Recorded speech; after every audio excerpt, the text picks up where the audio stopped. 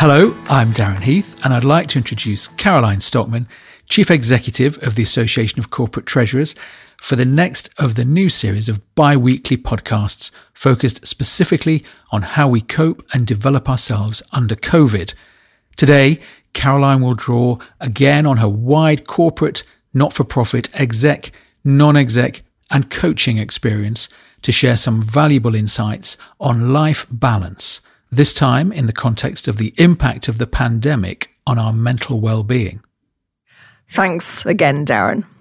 As I've said before, my personal experience when looking at how we prioritise things in life is that talking about work versus life balance is unhelpful. Work is part of our life. So whether we shift to talk about work-life integration or use some other term which sets work apart from everything else, we're already setting up work to be the evil influence on our lives, if you like. And many would say this just isn't right. And maybe, as Jeff Wood points out, we also need to tackle the word balance, as generally in life we are in fact balancing things. And to imagine there's one perfect equilibrium which holds good throughout our lives and circumstances is not helpful nor accurate. But life balance, or even life harmony, covers it for me, as it means we get the prioritization of the component parts right all the time. Or at least that's what we're striving for. Through COVID so far, we've seen some interesting developments in terms of balance. On the one hand, with large numbers of the population working from home, there's greater flexibility.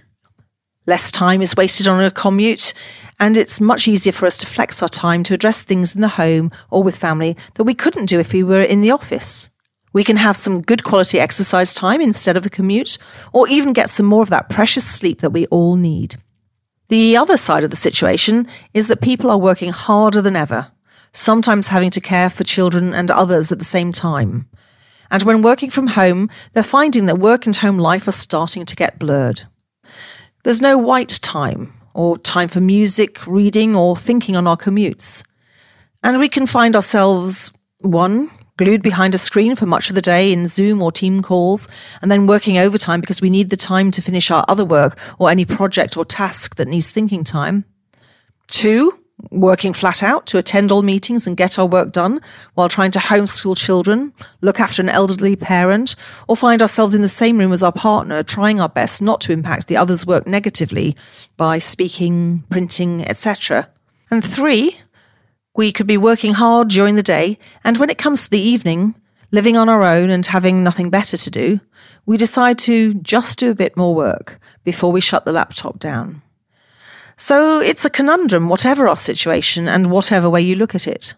A huge percentage of the population is now suffering from COVID-related mental health issues, 50% of adults and 2/3 of young people. And these are likely associated with our poor practices in terms of life balance.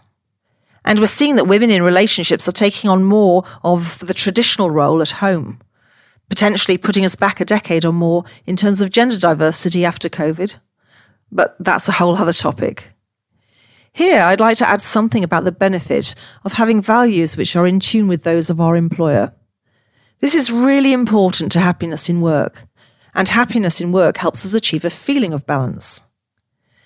As I've said previously, if you feel you just don't fit with your organisation and its values are not ones you uphold personally, then it's probably time for a change. And don't be scared of that, even in the current climate. It may be the best thing you've ever done. But also be careful in your analysis. If you're feeling down due to lockdowns or fear of catching the virus, etc., then you may overreact. Assuming you and your organisation are a reasonable fit, then there are a number of things I've observed or experienced that you can do to achieve better balance during the COVID crisis. For example, when working from home, find a way of transitioning at the beginning and end of each day. This may be by taking some exercise, even walking around the block or garden, doing a short meditation, which can be as simple as staring at, say, a leaf for a short while, moving to a different part of the house, or any other action which will create a gap between work and home activity. Consider dressing for work and changing clothes at the end of the workday. Putting makeup on and off for some of us. It's all about the signal to yourself that there are boundaries. Look at your energy levels carefully and identify what gives you a boost. It might be listening to dance music, doing meditation exercises, possibly using an app like Headspace, looking at some beautiful pictures of nature, going for a walk, adult colouring, or doing some form of puzzle. If you give yourself a boost before your day starts, and then whenever your energy is flagging, it will help to keep you energised and therefore positive. Take regular breaks and stretch your muscles. It's recommended to take a break for 5 minutes out of each half hour, and research shows that 90 minutes is the point at which our productivity starts to flag. So you need to then stop and take a 15-minute break. Your eyes will be getting tired, so remember to focus away from your screen for 20 seconds every 20 minutes is the recommendation, if you can be that disciplined. Take control of your diary and block out time to ensure you don't end up with back-to-back meetings. Set up a routine where your team knows when you'll be available and when you won't. E.g., you're happy to be interrupted between 9 and 11 a.m. and then between 4 and 6 p.m. And ensure you allow time for housekeeping tasks so you don't feel like you're constantly chasing your tail. Your resilience is really important in these times, and you need to give it a boost. So consider the following. Are you drinking enough water? Are you getting enough sleep? Are you eating nutritious foods? And are you making it easy to do all this? That means having water to hand at all times, switching off blue light an hour before bed, and ensuring you plan your sleep, banning devices from the bedroom, and buying nutritious foods and planning so you eat them rather than turning to the unhealthy stuff, which you can try to avoid buying, but if you're in a family like mine, then it's pretty difficult with everyone's tastes being so different. Other resilience boosters I speak about elsewhere, and they are being in the present, giving, keeping up your social circle, learning, and activity. These are ways to keep your body in balance, and that then is a very strong basis for keeping your day and life in the balance or harmony you want. You can also look at how and when you spend your time and how you plan, but I'll talk about those topics another day. Today's theme is really how to regain a feeling of balance when all we seem to do is work, work, work, in a context of restrictions of freedom. And maybe the most important thing to consider is what you're saying to yourself about the situation, and therefore what your mind is believing. Michelle Bonnerhum said in a masterclass recently, "Our brain listens to the spoken word first." And this supports the theory behind mantras that I've talked about in other podcasts. If you constantly tell yourself that you have no balance and that things are pretty dire, then they will be. How to escape that vicious circle? Well, by telling yourself the good things you're experiencing, and there must be some, and planning and then telling yourself how your day is going to be and how you are going to have balance. I said pre-COVID, and I quote, "People can work more flexibly nowadays.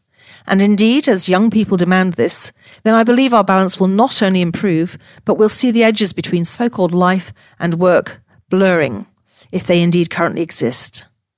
A day where we work a bit, play a bit, carry out some family-related tasks, work a bit more, and so on, will become part of the norm for many people. This, to me, is the ideal, because a life where we resent our working hours just cannot be that great. And it is still achievable. While COVID imposes restrictions on us, this is much more difficult, as we don't have our normal freedoms, which are important to our overall balance. But we can still take action to make the best of the situation. Given the profound impact COVID is having on us, we need first of all to acknowledge this, and then to take responsibility for some actions to help ourselves cope, and be intentional about achieving as much life balance and harmony as possible. Well, some food for thought about bringing balance and harmony into our lives. And those valuable lessons can hold us in good stead when we come out of this crisis. Thanks for listening, and goodbye from both of us.